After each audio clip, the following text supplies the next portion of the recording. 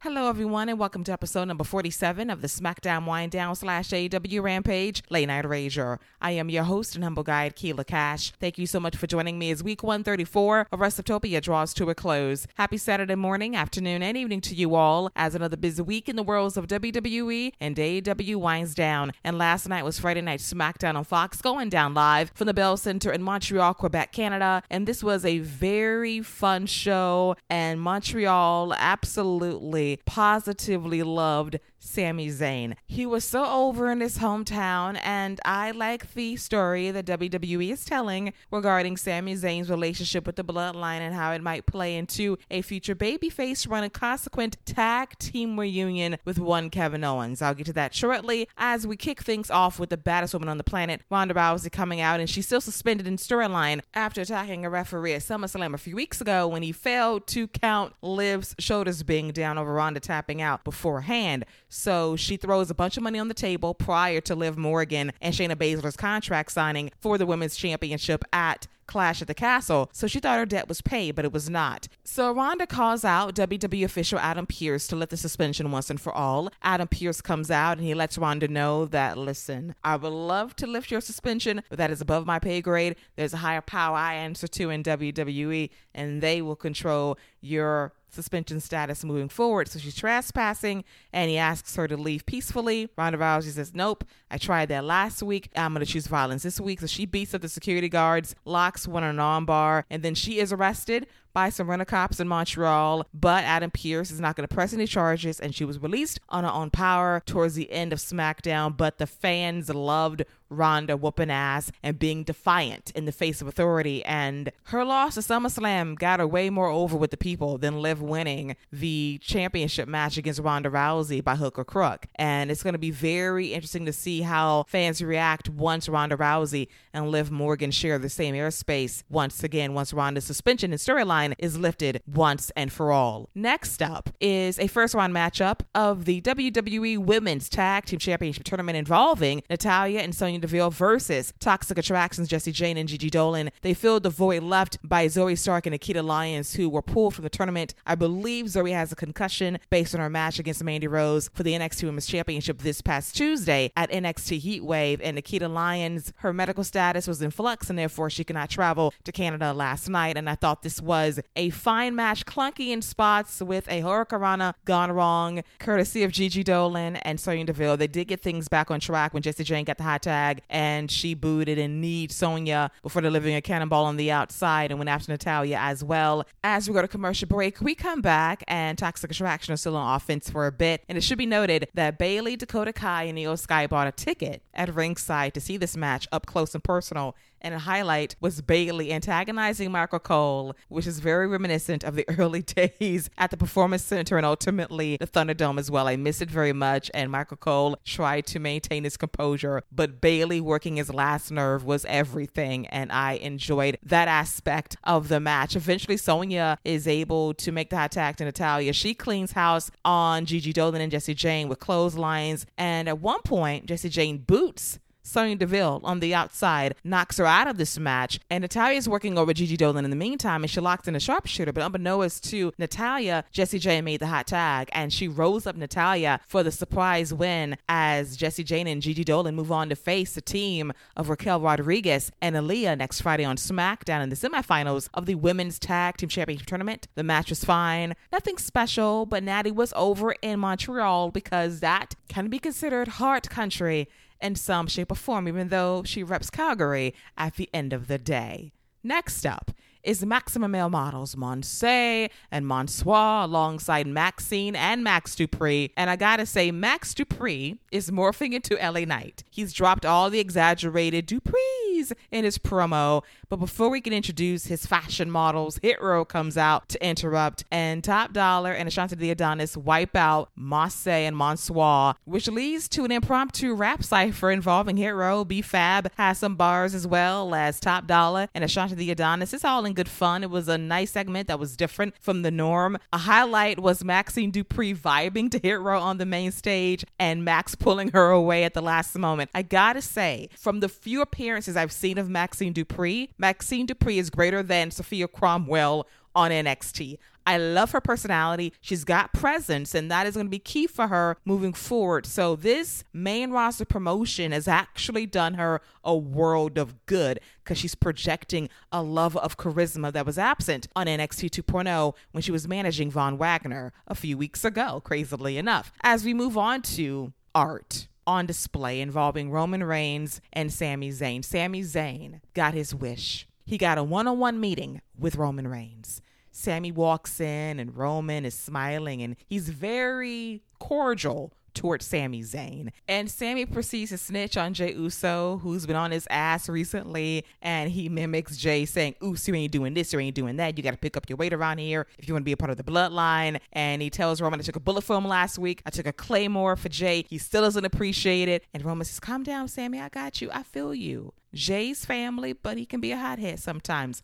I understand. We're good here." So Roman gets up for a moment as his phone rings, and it's Jey saying he can't cross the border for whatever reason. And he's still very yelly on the phone, even though we can't hear him directly. And then we get to the crux of why Roman Reigns invited Sami Zayn into his office. He says, "What about your friendship with Kevin Owens? Have you talked to him lately?" And Sami says, "We talk from time to time. We're not really close." And he says, "I noticed that Kevin Owens mentioned that I owed him after Monday night. And I just want you to let him know that I owe him nothing. I never owe anyone anything, ever." And Sami receives the message and he says, "Got it.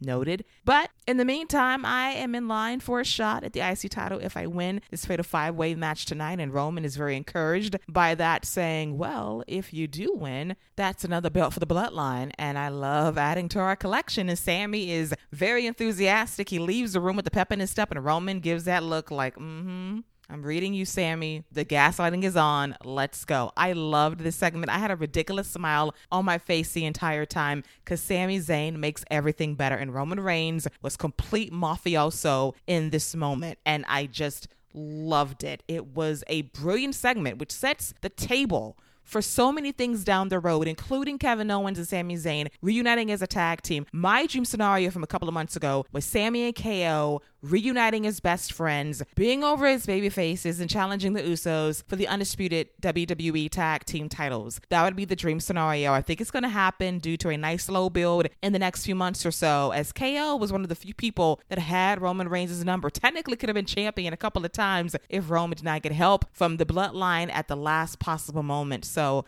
I cannot wait to see how all of this plays out in due time. And Sami is going to be so over as a babyface once he figures shit out. Will it take a beatdown for the bloodline for that to happen? I don't know. But this has a potential to be a great story with the rebirth of Sami Zayn as a lovable Sky Punk babyface. And I'm here for it. And speaking of Sami, next up is the fatal 5-way match to determine who will face Gunther for the Intercontinental Championship at Clash of the Castle in a couple of weeks' time in Cardiff, Wales. The challengers were Sami Zayn, Sheamus, Happy Corbin, Ricochet, and Madcap Moss. And this match was awesome, and Sami Zayn was so over in Montreal. They love him. It's his hometown. It's his home country, and he was beloved by the people. They broke out into ole, ole, ole, ole chant, which was lovely. Michael Cole busted out an El Generico reference out of nowhere, which was great. And an early highlight was the fans booing Ricochet anytime he hit Sami Zayn with a drop kick, a punch here, a clothesline there. They were not here for it. Corbin knocked out Sami Zayn and laid him out on the floor at one point. But when Sami got back on offense, he was over and the fans were living for it. An early highlight for me was Madcap Moss and Sheamus big hossing each other, throwing each other against a barricade, and Sheamus took a whooping because his leg was bruised up. It was red. It was physical between those two. And I love that. They were throwing hands and they were delivering haymakers in the corner. At one point, Madcap delivers an avalanche fallaway slam to Sheamus from the second rope, which was crazy. And I just thought that Madcap was really impressive, just going out there, taking a chance by being physical, using his speed when need be to flip Ricochet inside out. But then it was time for Sami to shine. But first, Sheamus delivered 37 clubbing forearms to Madcap Moss, Happy Corbin, and Ricochet. It was beautiful. The fans love Sheamus. He was a badass. Gotta respect it. He goes after Sami Zayn. Sami blocks it. And then he's gonna go for a flip dive on Sheamus and Happy Corbin that pops this crowd. And he continues to put on a show by going for a haluva kick, but was stopped by Madcap Moss in mid-motion. The crowd boos Madcap because they love Sami Zayn so much. Then Zayn lands the Blue Thunder Bomb on Moss for a near fall, and the crowd is absolutely loving Sami Zayn in this moment. So things take a turn when Sami is going to go up top with Sheamus, and Sheamus delivers an avalanche white noise to Zayn, and Zayn is favoring his left shoulder, and he does have a history of shoulder injuries, and we had medical personnel coming out to check on Sami. He heads backstage. As we go to commercial break, we come back, and now this is a Fatal 4-Way match for now involving Sheamus, Moss, Corbin, and Ricochet, and Moss is once again big hossing Sheamus around with that aforementioned follow-away slam from the second rope. Moss runs the ropes really fast but gets dropped with a jumping knee strike by Sheamus for a near fall. Moss is going to slam Sheamus down on the mat, and that leads to Ricochet landing a recoil on Madcap, which knocks him out of the match. Then Ricochet goes up top for a stunning shooting star press on Sheamus, which was broken up by Happy Corbin. And from there, Sami Zayn makes his triumphant babyface comeback, holding his arm, but he's going to be all right. He lands an explosive suplex on Ricochet, and he hits a haluva kick for the win, or so he thinks. Corbin breaks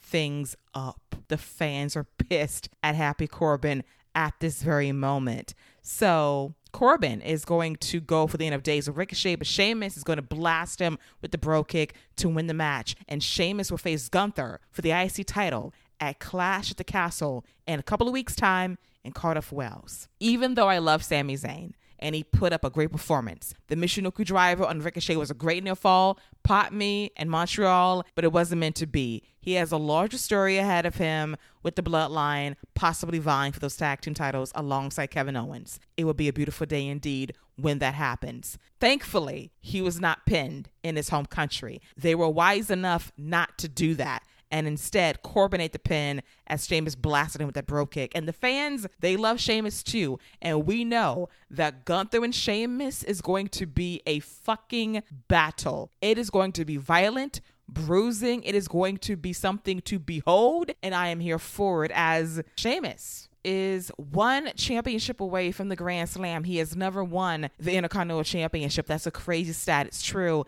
And I expect him to put on a show in Cardiff in a few weeks' time against reigning champion Gunther, and quite possibly the match of the night outside of the main event. But as always, we shall see. Next up is SmackDown Women's Champion Liv Morgan versus Shotzi. This match was solid for the time they were given. Crowd was kind of quiet due to the previous matchup of Sami being over in Montreal. But Liv was not booed, thankfully. She was able to put up a good fight against Shotzi with a drop kick in the corner early on. Shotzi drops Liv with the DDT on the apron as we go to commercial break with Liv on the floor recovering from that spot. We come back and Shotzi delivers a tiger suplex to Liv for a near fall, goes after the left shoulder. She pokes the bear one too many times as Liv fires up and she lands the Code Breaker, followed by the Oblivion for the win that Shotzi so beautifully. And after the match is over, Shayna Baszler attacks Liv Morgan from behind, goes after that left shoulder that's injured, and she is going to stomp on it, but she says, "Oh no, why would I do that? If I do that, that means you won't be able to compete at Clash at the Castle, and I want you healthy enough for me to break your arm when it counts most." And she goes to stomp on it. She feigns it and instead boots Liv straight in the face, and Liv has a bruise to show for it. And it was a nice, cold performance by Shayna Baszler to reestablish herself as a badass in the SmackDown Women's division. Next up is the main event segment involving the undisputed Universal Champion, Roman Reigns. He comes out alone. No Usos, no Paul Heyman, but Montreal loves Roman Reigns. He tells them to acknowledge him. And Roman says, "You know what? I'm not here every week anymore, but I wanted to dispel some of the lies being spewed by one Drew McIntyre. When anybody says they're the face of this company and they're not me, they're lying. When they say they're the main event and they're not me, they're lying. When they say they've carried this company on their back and it's not me, they're lying." And I'm talking directly to Drew McIntyre, who said those things about me this past Monday on Raw, because I do all those things. I'm the main event, not a main eventer, the main event. I'm the face of this company, and I am the guy that carries everything on my back every time I show up. The people know this. My word is bond. So don't you dare try to say otherwise, because normally I'm here for this face-to-face confrontation stuff, but you're beneath me. And Drew McIntyre comes out and he's defiant, saying, you might be somebody that carries a company in the face and you're the main event, but you're not worthy of being champion. We need somebody here every single week with those championships, defending them with honor. And Roman says, you think I don't deserve this? You think I'm unworthy of being champion? And Drew McIntyre says yes. And he's tired of talking about it. They get into a fight. And once again, Sami Zayn saves the day by standing in line for a Claymore kick to spare Roman Reigns. Roman looks on saying, thank you for your sacrifice, Sami. He goes for the spear, but Drew still claymores his ass to wrap up SmackDown a little before the top of the hour. This was a strong way to end the show. Roman Reigns was over. Sami Zayn is beloved, and Drew McIntyre had his moment as well as we build towards the Universal Championship match at Clash at the Castle in a couple of weeks' time in Cardiff, Wales. Do I foresee a title change? I honestly do not know, because I can't imagine Drew going to Cardiff, Wales and not winning a championship if WWE opted to go in that direction. And Roman, at this point, the reign is great, but does he need those titles to be a headliner at WrestleMania? Who he's facing outside of possibly The Rock, if WWE can lock that in the next 2 months or so. I just can't imagine Drew McIntyre going through another near coronation in front of a hot crowd and it doesn't happen. He did not get that shot at WrestleMania last year in Tampa Bay against Bobby Lashley, which was a little surprising at the time, but Bobby was the man at the moment, and there was no denying that. I go back to Drew's original win at WrestleMania 36 a couple of years ago at an empty PC, and he felt us in that moment, even though nobody was there. And it was a very somber moment. It was kind of hollow in some ways as well, because you beat Brock Lesnar in 5 minutes and nobody is there to make a sound. It sucked. And his reign was marred by nobody being there. And he did carry the company on his back during a pandemic before Roman came back. I want to clarify that. It was not an easy feat, but he did it. And Roman carried the ball since then. And I just think at some point, you might want to coronate Drew McIntyre in front of a large crowd. And overseas might be the spot. He'll be over, or Roman be a bit more popular. It's a possibility. But at some point, you got to coronate this dude properly in front of a crowd that's going to be receptive towards it. And this is their best bet. Will they do it? We'll see. Because I think we need a championship on Monday Night Raw heading to the fall season. You don't want to lock those titles down to a guy, despite his greatness, that's not going to be there on a regular basis. But we'll see how it plays out in Cardiff in a couple of weeks' time on Peacock. And with that, this was a very fun episode of SmackDown. Love the energy in Montreal. Sami Zayn was beloved. I love that for him. And the whole show just flowed. It was an easy breezy watch. And the Triple H administration is knocking these shows out of the park. All we want is competence and consistency from a booking standpoint. And we've gotten that as of late. It's wonderful what happens when an old man isn't there anymore, tearing up shit every 5 minutes. Everything is not perfect, but there is stability and there is competence at the top. And that is a bless to make these shows so much better heading into Clash at the Castle in a couple of weeks' time. And with that, let's make the smooth transition to AEW Rampage going down taped from the Charleston Coliseum in Charleston, West Virginia. And the show was another episode of Dark Elevation airing on TNT. That's a problem. This time last year, CM Punk returned at a sold-out United Center in Chicago, Illinois, The First Dance. We knew who it was, but it was all about the moment of him showing up to make it real. It was electric. And I look at the show a year later, and it is a B show in every sense of the word. And Tony Khan built this as the A show. I can take A-, not B minus, but here we are. And I'm going to zoom through this review. Claudio Castagnoli came out, reigning defending Ring of Honor World Champion alongside pure champion Wheeler Yuta. He issues an open challenge for his championship, and Dustin Rhodes come out, and he accepts the challenge for next Friday's Rampage. Okay. Next up is Keith Lee and Swerve Strickland versus Private Party for the AEW World Tag Team titles. It was a fine match. Private Party, 3 years ago almost, faced the Young Bucks in a first-round matchup for the inaugural AEW World Tag Team titles, and they beat the Bucks. And it was a great surprise victory, and nearly 3 years later, they're still stagnant in this tag team division. beating the Bucks should have led to some upward mobility, and we haven't got that. They've been stuck in the Hardy family office, the Andrade family office. They've been heels and baby faces, dressing wild and miss Mark Quinn and his tails that made him so unique as a performer, and Isaiah Cassidy's talented too. They're stuck in neutral right now. We had some moments here and there, but it was not enough to really justify this tag team title match, as we have Isaiah deliver to Nilo to Swerve on the outside as we go picture in picture. We come back and Keith Lee is beeling around Private Party. We got him throwing Isaiah backwards at one point before tossing Mark Quinn around as well and pouncing him very hard into the ring ropes. It makes a high tag to Swerve, who lands a house call on Mark Quinn, followed by the JML driver to retain the AEW World Tag Team titles. And Keith Lee and Swerve show love to Private Party once the match is over, which might signal a babyface turn for Private Party. One can hope, because they can be over as a babyface team if given a fair opportunity. But this was basically a dark elevation showcase for two tag teams that are kind of directionless at this point, despite Swerve and Keith Lee being the champions heading into All Out in a few weeks' time on pay-per-view.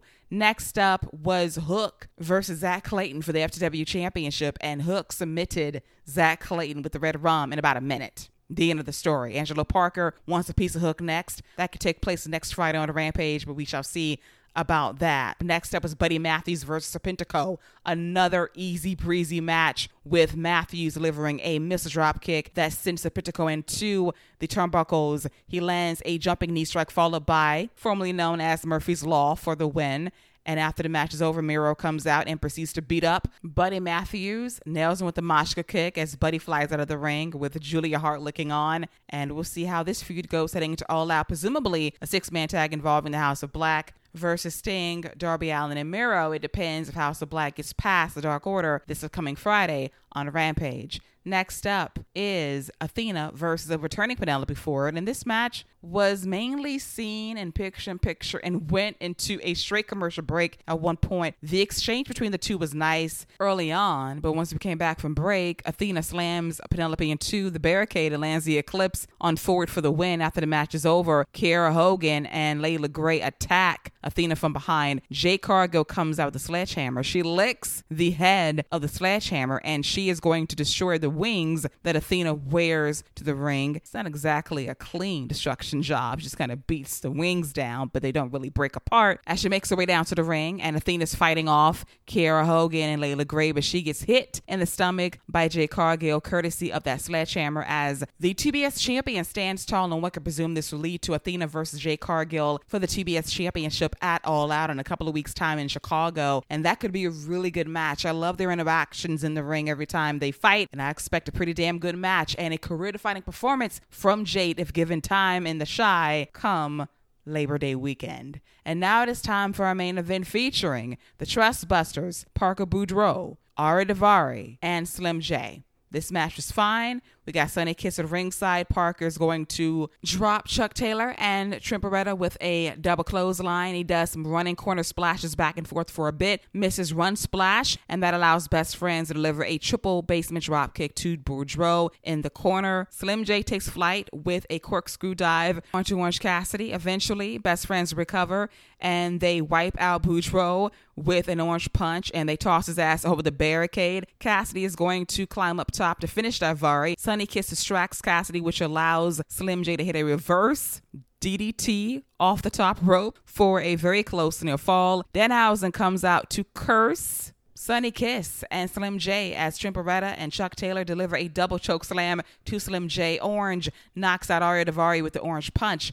And the finisher is pretty cool, with Orange launching off the shoulders of Beretta and Taylor to land a splash on Slim J for the win, as the Best Friends will face the winner of the Dark Order versus House of Black match going down next Friday on Rampage. And that would be a semifinals match either on Dynamite and or Rampage during All Out week. And this was a fine way to end the show.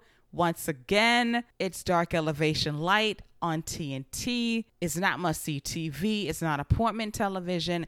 And the show has got to change heading into the fall season. This isn't sustainable. They had a decent number last week. The lead-in was pretty good, and the numbers fell throughout the show after Danielson's appearance. And you gotta make this a must-see show on Friday nights. Right now, it's very skippable, and it's tempting not to review this show on a regular basis if it does not improve in terms of star power, which you can add to this show. At this rate, if you want Ring of Honor to get some TV time, make this a Ring of Honor show. Why the fuck not at this point? Because right now, we're getting a lot of dark elevation on Friday nights, and that's not a good look. Rampage was supposed to be an A- show, and now it's a B show. It's kind of like WWE. You launch superstars on WG in America, and you got Undertaker against Matt Hardy, episode 1, and then that star power trickles down to cancellation. Think about main event on Ion Television. Oh, we got the top stars, and then canceled, and it still exists on Peacock. But it's how it goes. If it's not Monday Night Raw, if it's not SmackDown,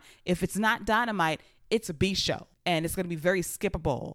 And it's going to be just a time slot to fill up space for an hour every Friday night. Contract negotiations to get more money is starting next year. And you don't want things to slip too far where you're trying to play catch up. And all your stars are coming back now, and your numbers are still flat. That's got to change. The heat index is very different from where we were a year ago.